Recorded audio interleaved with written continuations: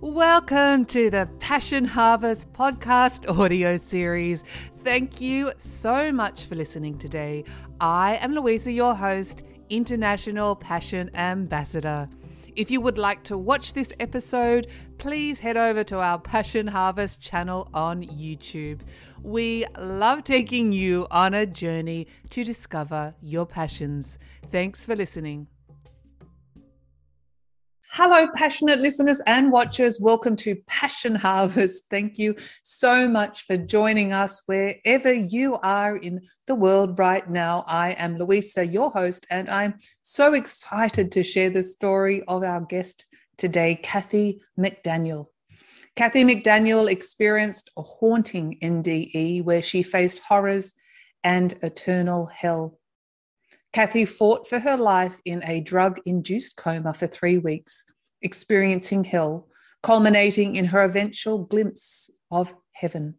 Kathy is the author of Misfits in Hell to Heaven Expat. This is her story and this is her passion. Kathy McDaniel, so honored and excited to have you on the show today. Welcome to Passion Harvest. Thank you. Thank you for having me. What a profound, we were just speaking before, but what a profound experience, near-death experience you have had. If you feel called and don't mind, do you mind just explaining to the audience how you, what was your illness or your accident, or how you found yourself in this situation or the events leading up to it? Up to that time, I'd been a real estate property manager. I had my own company, and I had been in several relationships. I lived in all over the United States. I had a pretty full life. And then I had been engaged to a young man that I just loved dearly. And because of both of us and our careers, he got transferred to the East Coast and we were living on the West Coast. And I knew that once he moved, he would be 24/7 at the office. And I had my own company and my own family there. So we split up but stayed really good friends. In fact, he bought a house and I rented it from him. So we were in touch all the time. But a couple of years later, he gave me a phone call and said, I have to talk to you. And he came out to visit and told me he had leukemia. And it was particularly virulent type. He was going to go up to Seattle and have a research hospital. And they were going to do what they could. He was only 53 years old, and I was just shocked. And I said, sure. And by that time I'd sold my business. So I left California, went up to Seattle, found us a home. And he had another caregiver. And we started, and they said it would be 3 to 5 months, but it turned into 7. And by that time, the other caregiver had broken her foot. And so now I was taking care of both of them. And we lived about a block from the hospital, and it was just back and forth to and from the hospital. He'd be better, he'd be worse, he'd be better, he'd be worse. And then he died. And I was just heartbroken. I was exhausted. I didn't know where to go. I didn't know whether to go back to my hometown. I didn't have a job. It was too much. And so when a flu came around, very much like what's going around now, I caught it. And a friend that I had met here got me to a Doc in the Box just as I felt my life just kind of slipping away. He got me into the emergency room and they couldn't find a pulse. They put in an ambulance, took me to the hospital. I remember waking up there for a short period of time and my family was all there. And I thought, what's going on? But they had told them that I was really ill, that I had now the pneumonia had got into ARDS, which was acute respiratory distress syndrome, which is lung failure, which is what people die of when they get COVID or anything else. It's lung failure. So they were going to have to intubate me, give me a nice trach scar, and throw me in a coma. And so the last thing I remember is giving my dad a thumbs up as he was waving through the hospital window. And they told me that I would not remember anything, that they were going to give me white amnesia. And that meant that they didn't want me remembering poking and prodding and machines and all that stuff. So I just said, okay. And I went away. And I don't know when it was. In comas, you can kind of, your soul can kind of drift around when you're not in control of everything. And I ended up in this pitch dark, silent space. And when I opened my eyes, I thought I was in a closet. I thought, what's going on? And I was afraid to move because I didn't know if I was standing on something, or it was just crazy. And all of a sudden I noticed that it was kind of this reddish glow that started to come out of the darkness. And I thought, well, maybe that's a light I'm coming out of the room. But then I started hearing things like screeches and moans, and then it was kind of foggy, and it smelled terrible, and I was getting hot, and I thought, oh no. And then this voice just boomed out of the red fog. It just said, do you know where you are? And I'd seen a lot of Bela Lugosi movies when I was growing up as a kid. And I thought, hell? And then the voice just boomed back with this maniacal laugh. Whoa. Scared the living you know what out of me. And I just turned and ran. And that's when it started. I didn't know where I was. I never felt dead. I just thought I was in a very strange place, and I didn't know how I got there. But gosh, I was a survivor. I mean, I was a Girl Scout, man, and I knew that I had to survive. And so the scene opened up. It got lighter. It was still not light, but I could see that it was like a bombed out city. It was like New York City or something, and it was buildings had toppled over, and there was fires in the distance and smoke, and it was just a war, obviously. I mean, I thought, oh my God, they dropped a bomb, and I'm in this mess. So there's concrete, big chunks of concrete, rebar sticking out of them, and smoke and stuff. So I thought, this is a dangerous situation. I need to find a place to hide so I can figure out what's going on. So I kind of tucked into this crevice and shaking. I thought, oh my God, where do I start? And I thought, well, I've got to find, maybe there's other people that survived. I've got to find people. So I'm kind of looking around, but I started hearing like this scuttling noises. And it sounded like great big spiders or something crawling around. And I thought, oh, I watched way too many horror movies when I was my whole life. And I thought, oh, gosh, darn it. But then I thought I saw somebody like hunkered down in another piece of concrete over there. But I was afraid to go out because I didn't know what creatures were out there. And then all the moaning and stuff, I thought there's some very unhappy people I don't want to run into. So I just kind of took a chance and I yelled out. I said, hello. Oh, hello. Why don't we get together? Ding dong here, still think she's alive. And I said, I'll go find water. You find fire or something, and we'll see if there's other survivors. And his voice just came out dull. We are all alone here. Gosh. Okay. Then these other creatures in the mist started, they'd seen me. And so I thought, crud, I got to get out of here. So I took a run for it. I thought I saw a spot where I could climb up and get over a piece of concrete, but I got up to the top and I slid down. And so there was some interaction with these characters. They were depressed and they left me. And all of a sudden, it was like somebody switched a movie on a television channel and I was in another place. And so everything was so out of control. And this time there was a demon. I mean, there's no other word for it. And he was really big and really mean and really ugly. And again, I'm confused and I'm thinking, this is looking worse and worse.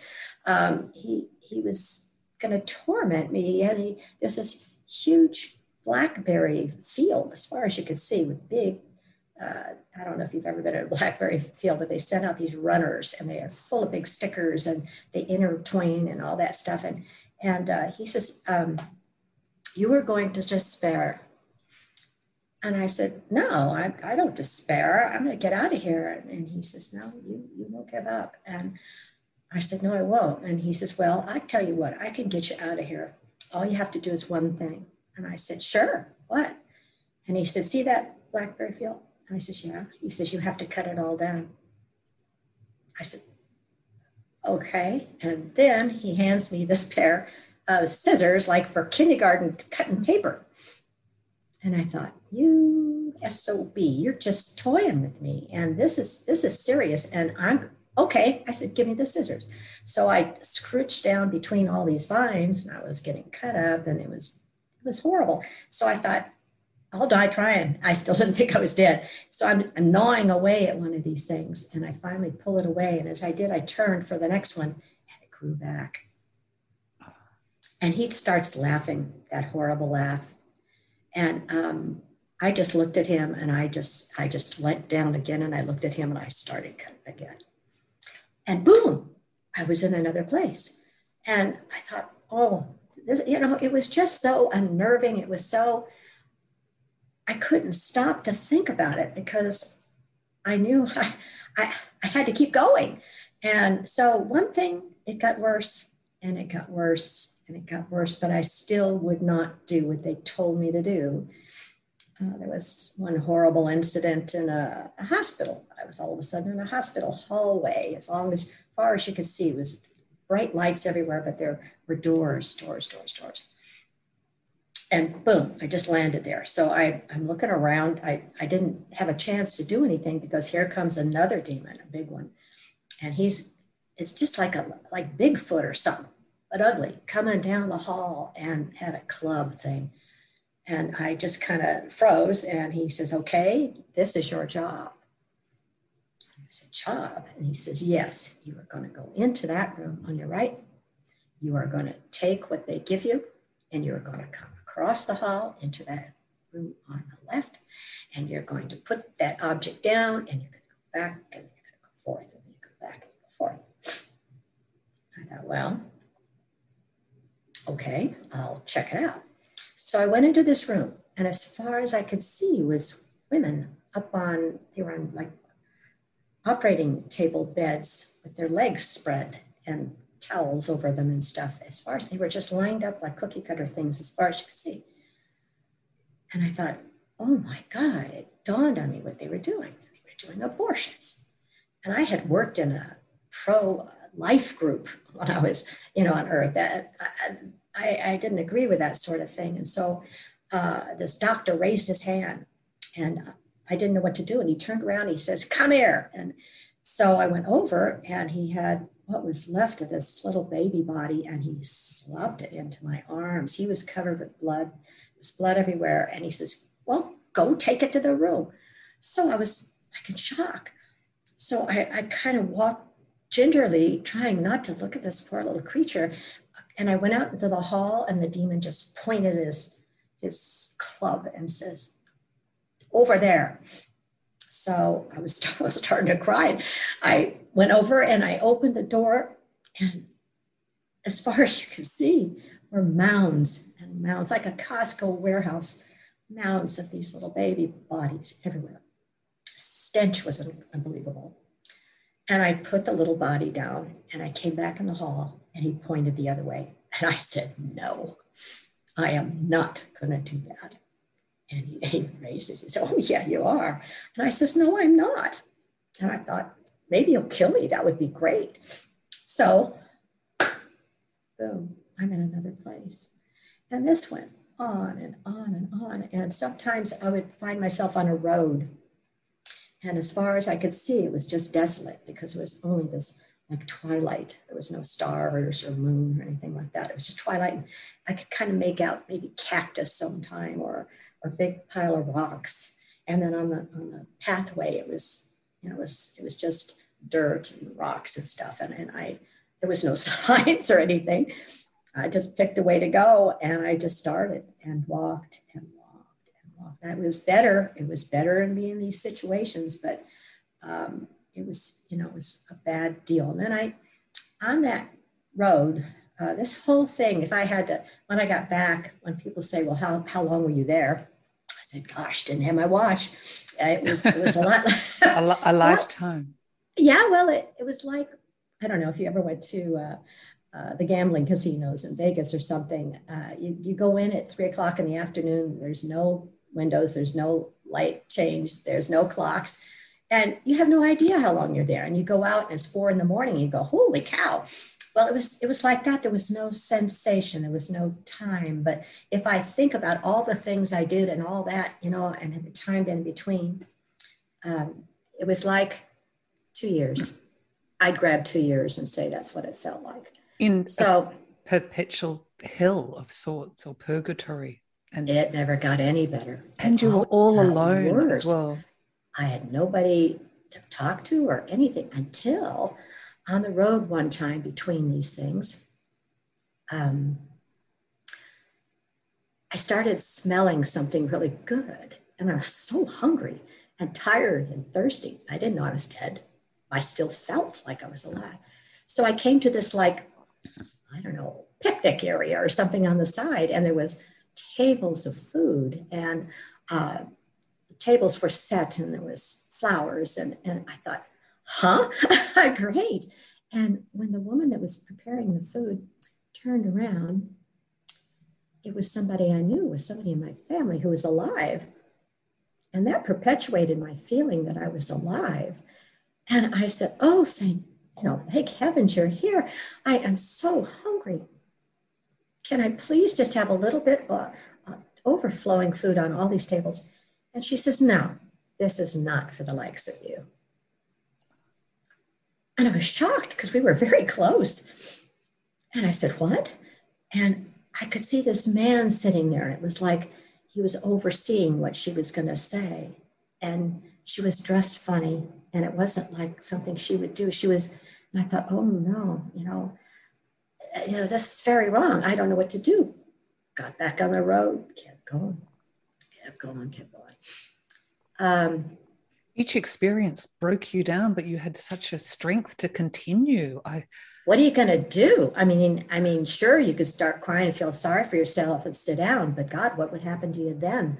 I mean, I just thought, no, there's got to be a way out. There's one road, maybe, I could take a freeway exit somewhere down the road.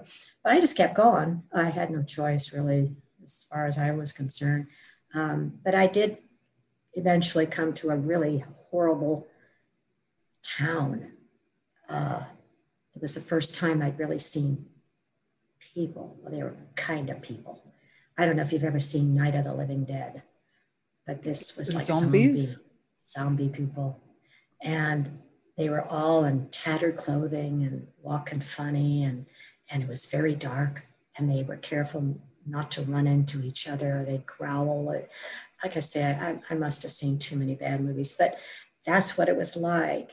And I thought, oh gosh, I just thought I was in trouble before. There's a whole, I don't know, 20, 30 people I could see just right there.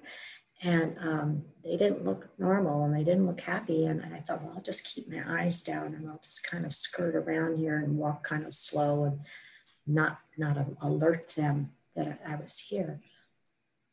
But they noticed, and one would stop, and then another would stop. And then the women came out of the group. You could kind of tell by the way they were dressed, and you couldn't see their faces real well, but you could see the guys, the men just closing in on me. And it was a terrible experience. I was attacked by all those men at the same time. And they did terrible things to me and beat me up. And pray for death is what you do, but you're dead already. I just, when it was all over, and the last guy came up and into my face, and I noticed his skin was falling off. And he says, we all have AIDS, and now you've got it, and you can't die. You're just going to become like us. Oh my God. Kicked me. And your worst nightmares and fears. I was thinking, oh yeah. And I just huddled. I kind of got my clothes back together as best I could and just sat there, and I didn't know what to do or where to go. And this woman came up, kind of a woman, says, you're with us. Get in line. And I noticed when I got up that there were other women like me who had been attacked and abused, and she was leading us somewhere, and I had to go. So that led to another situation, and not a positive. No. And it was the thing is about near-death experiences, people say it's so real. It's not even like a dream. It's so vivid. No, you were experiencing everything as if you were on hyper alert, in danger on Earth. But on Earth, you've got a chance. Down there was nobody that would help you. They were all in the same boat. And I was getting kind of run down and trying so hard not to give up. And so there was a long period there where we went to another place, and we were told we were going to have a new occupation, which was not a good one. And so we were all kind of sitting around in this horrible cabin. It was not insulated. There's snow up to Kazang. We'd been trudging through the snow, I don't know how long, freezing. And I was just sitting there, and she says that we were waiting for customers. And I said, I have been here a long time, and I don't know, it just seems particularly a bad vibe going on right now.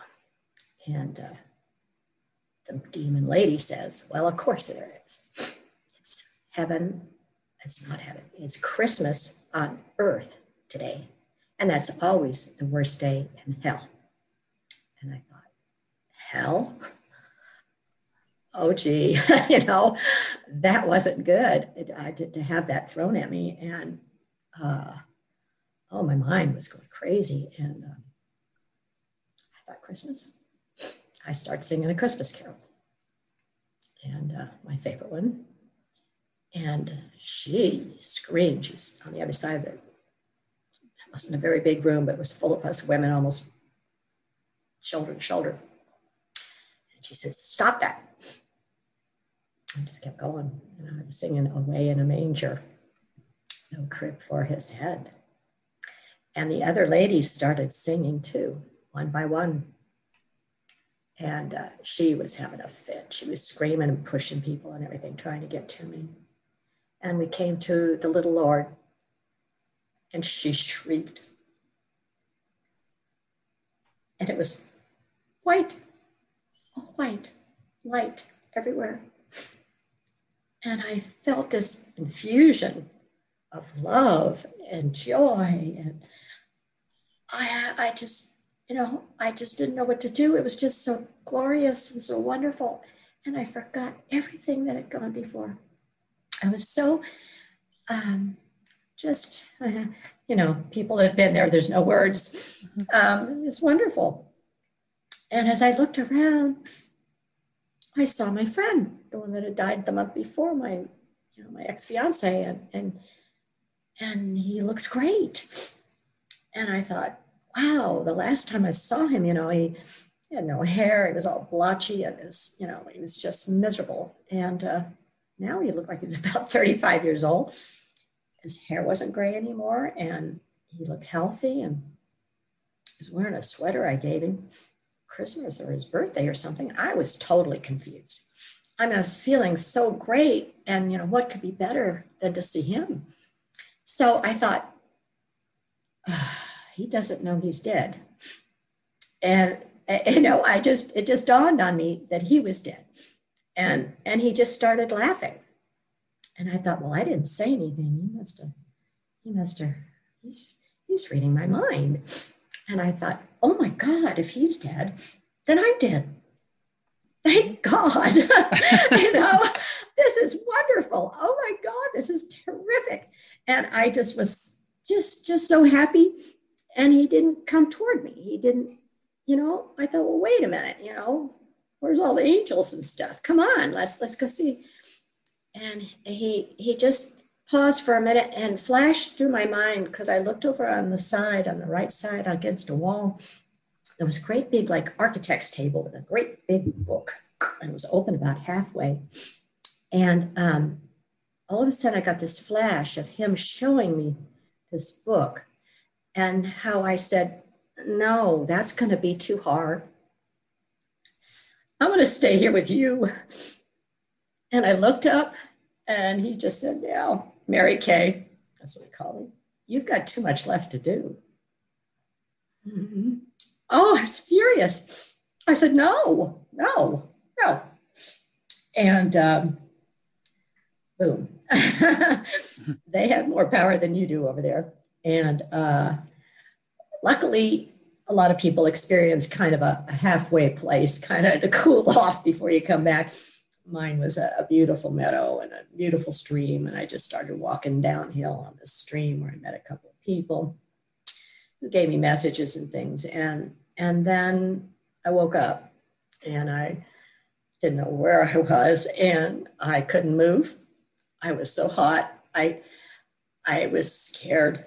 I thought, oh my God, the demons have me again.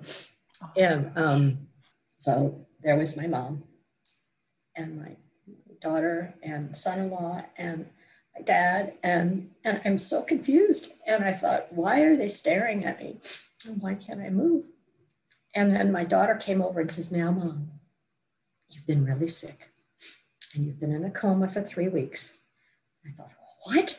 And you're very thin, but you're going to be fine. You're going to be fine. You're out of the coma, and you're going to make it. I was so angry. I was so angry at my friend. I thought, I'm going to get you for this. I'll hunt you down.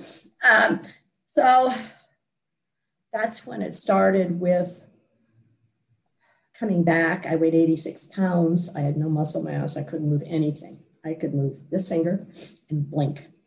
I was hot because they had me all wrapped up in blankets, and I get claustrophobia. So I was losing my mind with that. I couldn't move. And it was, I'd been in ICU for 3 weeks, and they had told them at one point that I wasn't going to make it. I had started off with a 38% chance of making it. Back then, this is 21 years ago, they didn't have all the knowledge that they do now, or the machinery with the ventilators. They either put too much pressure on them and they blew your lungs up, or they let the PEEP, they call it, get too low, and they would collapse and then stick together. And one of mine had. It had already collapsed and stuck together. And one lung is not as good as the other anymore, but I still had one. And they wouldn't give up. They had been sitting out there for 3 weeks praying. They said, oh my gosh, we have that prayer circle going around the globe. And I thought, I will get you for this. I will. Now, what a mean thing to do. I mean, thank God I couldn't talk. I mean, I had the thing in my throat and all that. And thank God, because I was a terribly ungrateful person. And it took time. They finally were able to give me some kind of thing where I talk like a robot. So I and then they said that they would start with the physical therapy. And I couldn't do anything, nothing. And I was like a rag doll. And that's so humiliating. And I was an independent, person, and so I was totally dependent for air, food, anything, tube down the throat for feeding. And hard lesson. I really feel for all these COVID people. I see them coming out of the hospital and everybody's going, yay. And I'm thinking, oh, you poor thing. You've got such a rehab ahead of you. But I'm just saying, hang in there. It will be okay. Just hang in there. Don't give up. If you need to talk to somebody, give me a call. Or get on my website or something, because you can come back. It takes time. But they told me that she probably won't walk again. She won't drive a car. She's going to be a burden to her family. No, I won't. I decided if I was back, I was back. I want my life back. And I worked hard. And they finally, I had to argue with the insurance lady. They wanted to let me die in a convalescent home. And I said, no, damn it. I had my own business. I'm a person that deserves to be here, and I'll make you eat your words. So I was in a rehab facility for physical therapy for a month. every week I had to get a certain amount of things done or my insurance company was going to pull the plug. So I had to work, and it was hard work. And then I had to gain weight. They wouldn't let me out until I weighed 100. And that after a month, I was at 99 because, your stomach's all shrunk up and nothing tastes good. And all the other people, there's a lot of people there for strokes and diabetes and stuff. And they're all on this eating lettuce. And I've got big heaping things of mashed potatoes, and they're all going, and I'm going.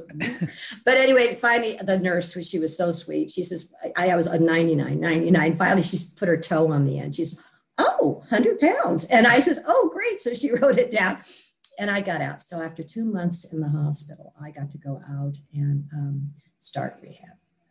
I was getting my life back. I was very fortunate. The fellow I had been dating for a very short period of time had stuck through it, and we eventually got married. And thank God I had no home. I had no income. I mean, I had no insurance. I mean, God bless him. He was synchronicity. Later on, I saved his life too, literally, from cancer. But so it was a hard time. Nobody wanted to hear about it. They said it was the drugs. It was a dream. It would go away, and it didn't. I was afraid to close my eyes, that I was afraid the demons weren't going to come back and drag me back to hell. And so I always used to be a writer, just stuff. I had a diary since I was like in 6th grade. And so I started writing it out. I thought, well, if I could just write all this out of my head, maybe I can have some peace, because it was just consuming me. It was not going away. And so I was home for a long time before I was able to get out and do things. So I wrote. And fast forward on, I got my life back. It took a full year to be able to say that, but that's not bad considering how horrible I was. And then nobody would help me with this. I didn't know whether to go to a shrink. I didn't know what to do. I suffered a lot with that unknowing, why. Emotional trauma. Why me? I mean, I was a good Catholic girl. I wasn't perfect, but that was not okay. I mean, I had been taught from a very early age, as a Catholic, that, well, nobody but like Mother Teresa goes straight to heaven. We all go to purgatory. We get our sins burned off, and then we can, appear pure before God. So I bought it. I lived that way. I believed it, and I believe I manifested it, because it took 10 years to find IANDS, the International Association of Near-Death Studies. And they're wonderful. Oh my God, they saved my life. They really did. And through all these weird synchronicities, I didn't want to go there. I had to drive all the way to Seattle, and the traffic's miserable, and it's an hour drive. And I fought it every time. But, you get this voice. Everybody's got the voice. You hear it. It's your conscience, your guardian angel, your higher self, whatever. But boy, after a trip where I was, it's loud. And it's not like I don't say, voice, tell me, should I do this or that? It goes, get in the car, grab your keys, and get your butt up there. I mean, it was like, okay. But I finally went, and I went a couple of times, but it finally heard Eben Alexander. He's not a kook. He was a reputable neurosurgeon that was an atheist. And I met this wonderful girl, again, synchronistically speaking. I didn't want to go. The voice says, you got to meet somebody.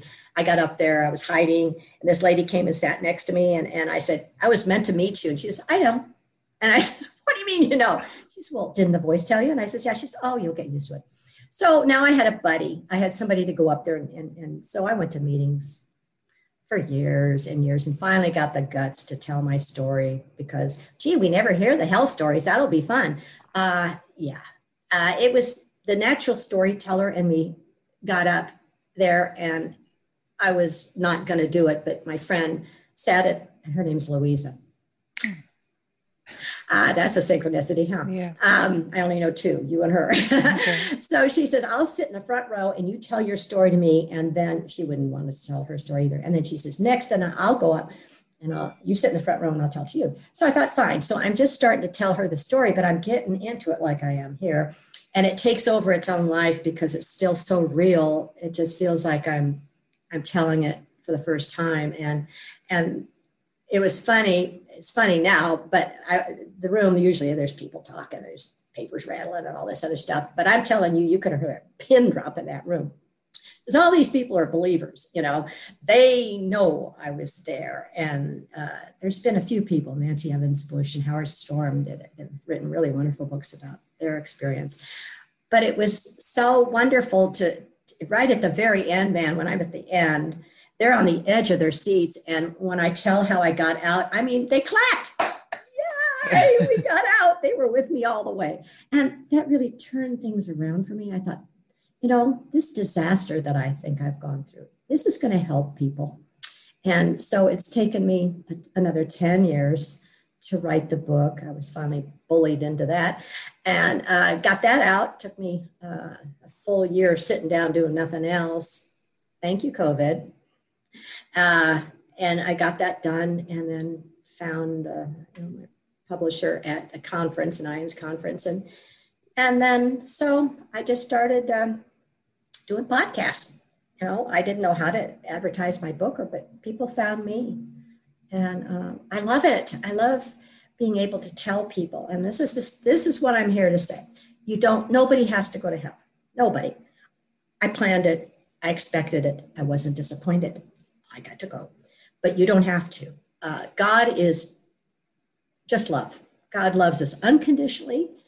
You can't make God mad. I mean, God loves you no matter what.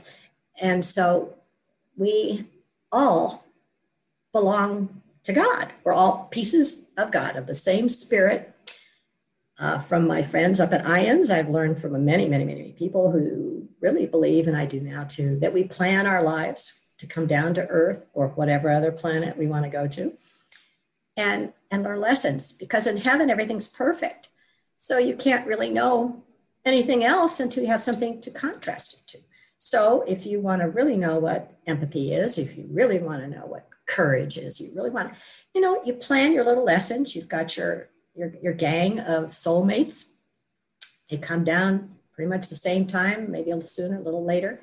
You meet up on the path. And I love this one because it's happened to me so many times when you meet somebody for the first time and you're just getting along so well and you kind of go, don't I know you? I know you from somewhere. Now, where is it? Is it that the restaurant and that's the clue pretty much that they're going to be a soulmate. Even if you sit next to them on the bus and you have a conversation, it's all been pre-planned by you. And so what I love now is that I no longer feel like a victim. I mean, I had my first baby died a terrible death when she was 2 days old. I've had 3 divorces. I've had all kinds of stuff, just like most people in this life. And now instead of shaking my fist at God saying, why me? Why are you always picking on me? I sit back and say, what was I thinking? This is a lesson. I better learn it because I don't want to repeat it. And I don't feel like a victim. And I think that's huge. I think so many people are unhappy in this world because they feel like they're victims. But if they could understand, they planned it so they could learn things. It puts a whole different spin on it. It's almost like this is a play. We're doing our lines. We're learning things. It's school. It's temporary, and it's going to go by fast. Even if you live to be 100, well, you know how fast it can go. You have a baby, and all of a sudden they're going to college. But it just makes life lighter. And when I came back, I still, I'm human. There's still this part of me that says, oh, no, I don't want to go to purgatory again.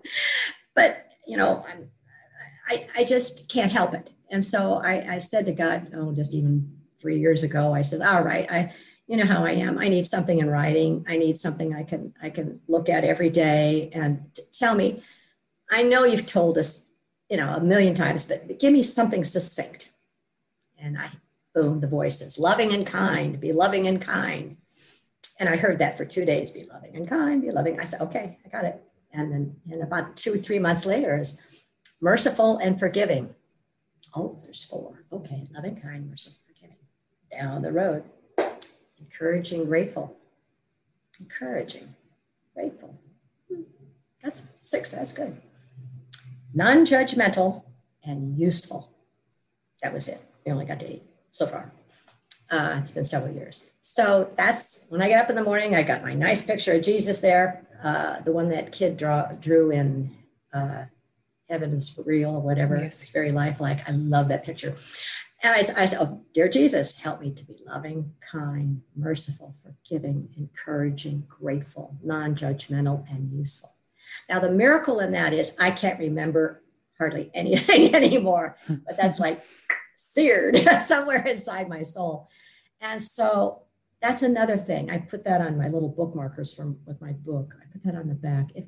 If everybody just did those 8 things, got up in the morning and said, help me to do this, get in a rough situation, say, okay, if you can't remember anything, do the loving and kind.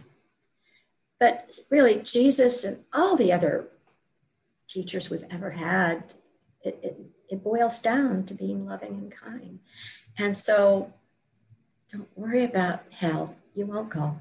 If you don't believe in it, if you don't give it power, if you believe in God's 100% love of you and do those 8 things. Amen.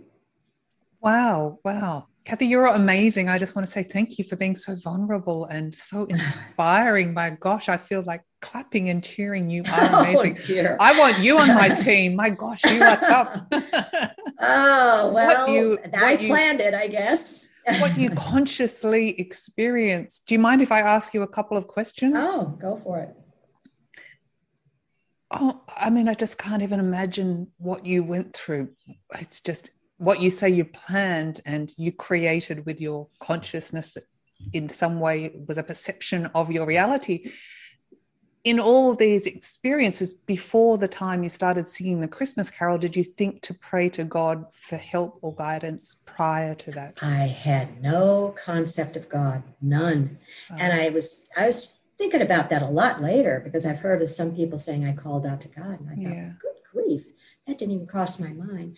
But for me, we were taught that God doesn't go where God is not wanted. And my feeling, my understanding is nobody wants God in hell. And so he doesn't go. Not he, God doesn't go. And that was part of my trial.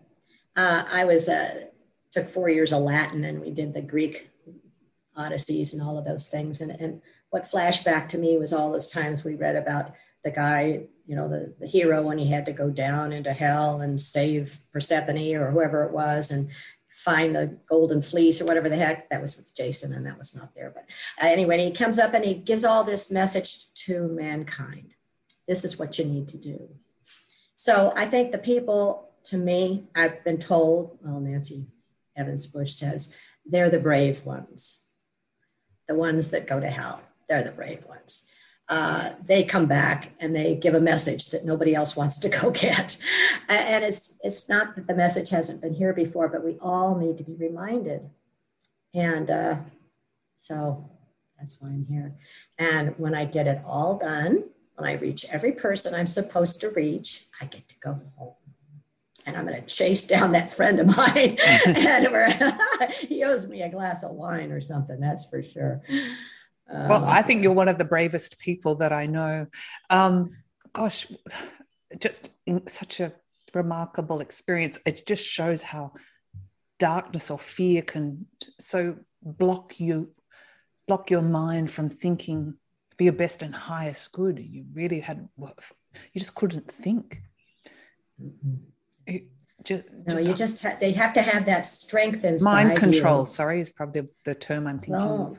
Well, the strength has to come from in. And all those years, I mean, I was a really devout Catholic. And I wasn't, like I said, I wasn't perfect. But I did Mass a lot. I did the Rosary. I did all the prayers. I did all that. And that was just who I was.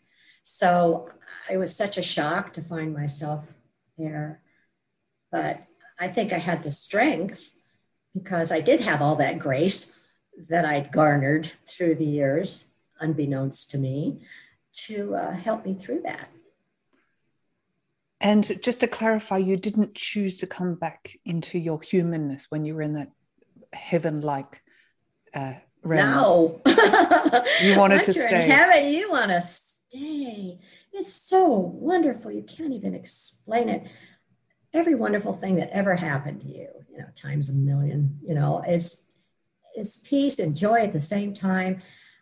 It's just giggly laughter, and there's so much to do there. I mean, I wasn't allowed in.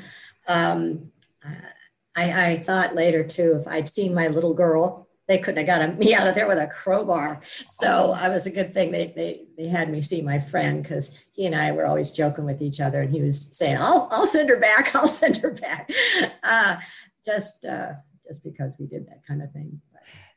And when you saw, I think, loved ones, did they look like they would in their physical form? And your fiance? I saw two. Yeah, and I saw two that were living relatives that I had to go back and give messages. Try doing that. Hey, I was in hell the other day and saw you, and I've got a message for you. That doesn't go over well, believe me. So I was a little more tactful than that. But the first person, it ruined our relationship. I just said, I've got this thing to tell you need to work on. This is not your higher and best self, and you might need to look at that. We had a rocky couple of months, and then it was over. I haven't heard from her since, 20 years. But the other person, I told her, and she kind of blinked like it made sense, because she was in a really bad relationship, and it involved food. Not for her, but she was learning to cook for a certain person for a certain reason. And that just wasn't who she was, but she felt compelled to do that. Mm-hmm. I'm not allowed to say much more than that. That's fine. Eventually, years later, she got divorced, and it was not too long ago, a couple of Christmases ago, where she kind of sidled up to me and said, "Would you mind telling me that thing again?" And I said, "Sure." And she goes, "Oh my God, it was spot on." And I says, "Yeah, and I'm glad you had the guts and the courage to stop it." So that was good. And what 50% of them. Yes. What about the lady that you saw that you knew in this physical realm who had all the piles of food? That was her. Oh, okay. That was piles of food. Oh, okay. Yeah, she was becoming a very good cook but it wasn't what she wanted to do. And to impress people that she didn't want to impress for someone. And so she was being used. And when we do things so sad. Oh, she just was withering. So I think that gave her the courage to take the leap and do it. But anyway, it turned out well. Yes, well, that's great. And you mentioned, you hear a voice, or it's a lot louder. Sometimes, often people return fundamentally changed from the near-death experience. Was obvious that, gosh, you did, but people can often say they return with heightened spiritual consciousness or heightened gifts. Did you recognize any of those elements? There's something in me that if I'm around a stranger, it happens a lot, like sitting on an airplane. It's an incredible number of times in a crowd waiting for someplace. They'll turn to me and say, "Oh, how are you?" I say, "Oh, fine. How are you?" "Oh, I just came from my dad's funeral.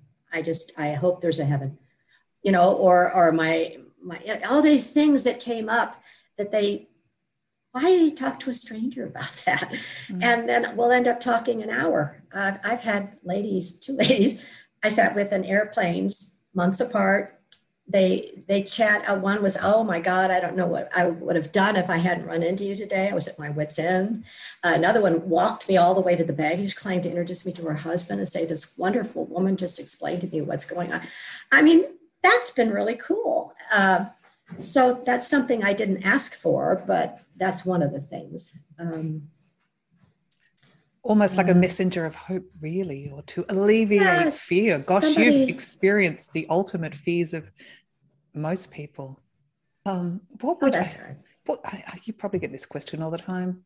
What would you say to people that are afraid of dying, or maybe close to dying, or in the process? I love what Woody Allen said. He said, "I'm not afraid of dying. I just don't want to be there when it happens." And I think that's how a lot of people feel. They want to be in heaven, but ooh, it's scary. And I've got a good story about my dad. He died of COVID, January 8th, and I wasn't able to be there. And thank God my family was, because they all got COVID too. So they were able to take him home from the hospital, and he could die there at my sister's house with my mom and sister and all that.